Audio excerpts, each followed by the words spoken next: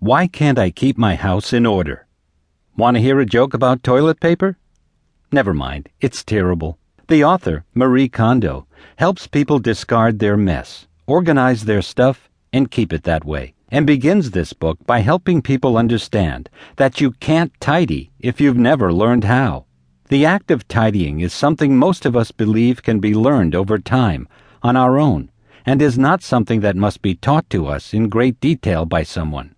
And this is a big lie, a misconception we have been led to believe, mostly because no one told us how it is done.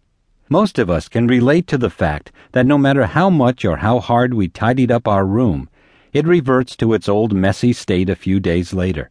We firmly believe that a tidying marathon does not cause a rebound, but the truth of the matter is that it does.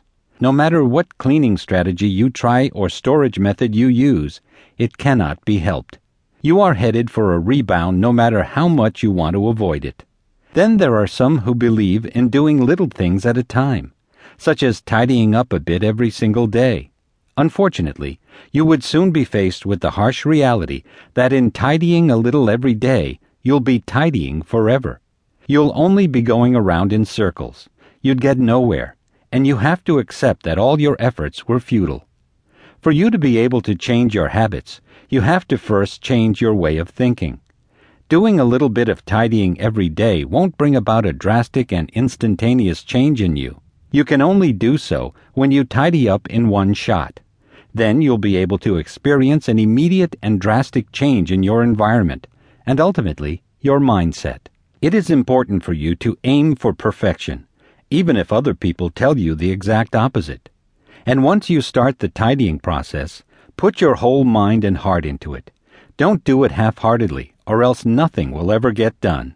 You'll keep on having rebounds. Perfection can be attributed to cleaning everything in one go, as will always be reiterated in the entire book, because this is the only key to do it the right and sure way.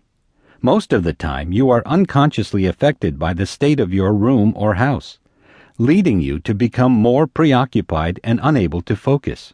This could prove to be a disadvantage in circumstances when you are studying in preparation for an exam. It is a common phenomenon experienced by many that the amount of clutter in your room distracts you, and you end up cleaning your mess rather than getting down to business with your review. But the truth is, you were the one responsible for creating all the mess.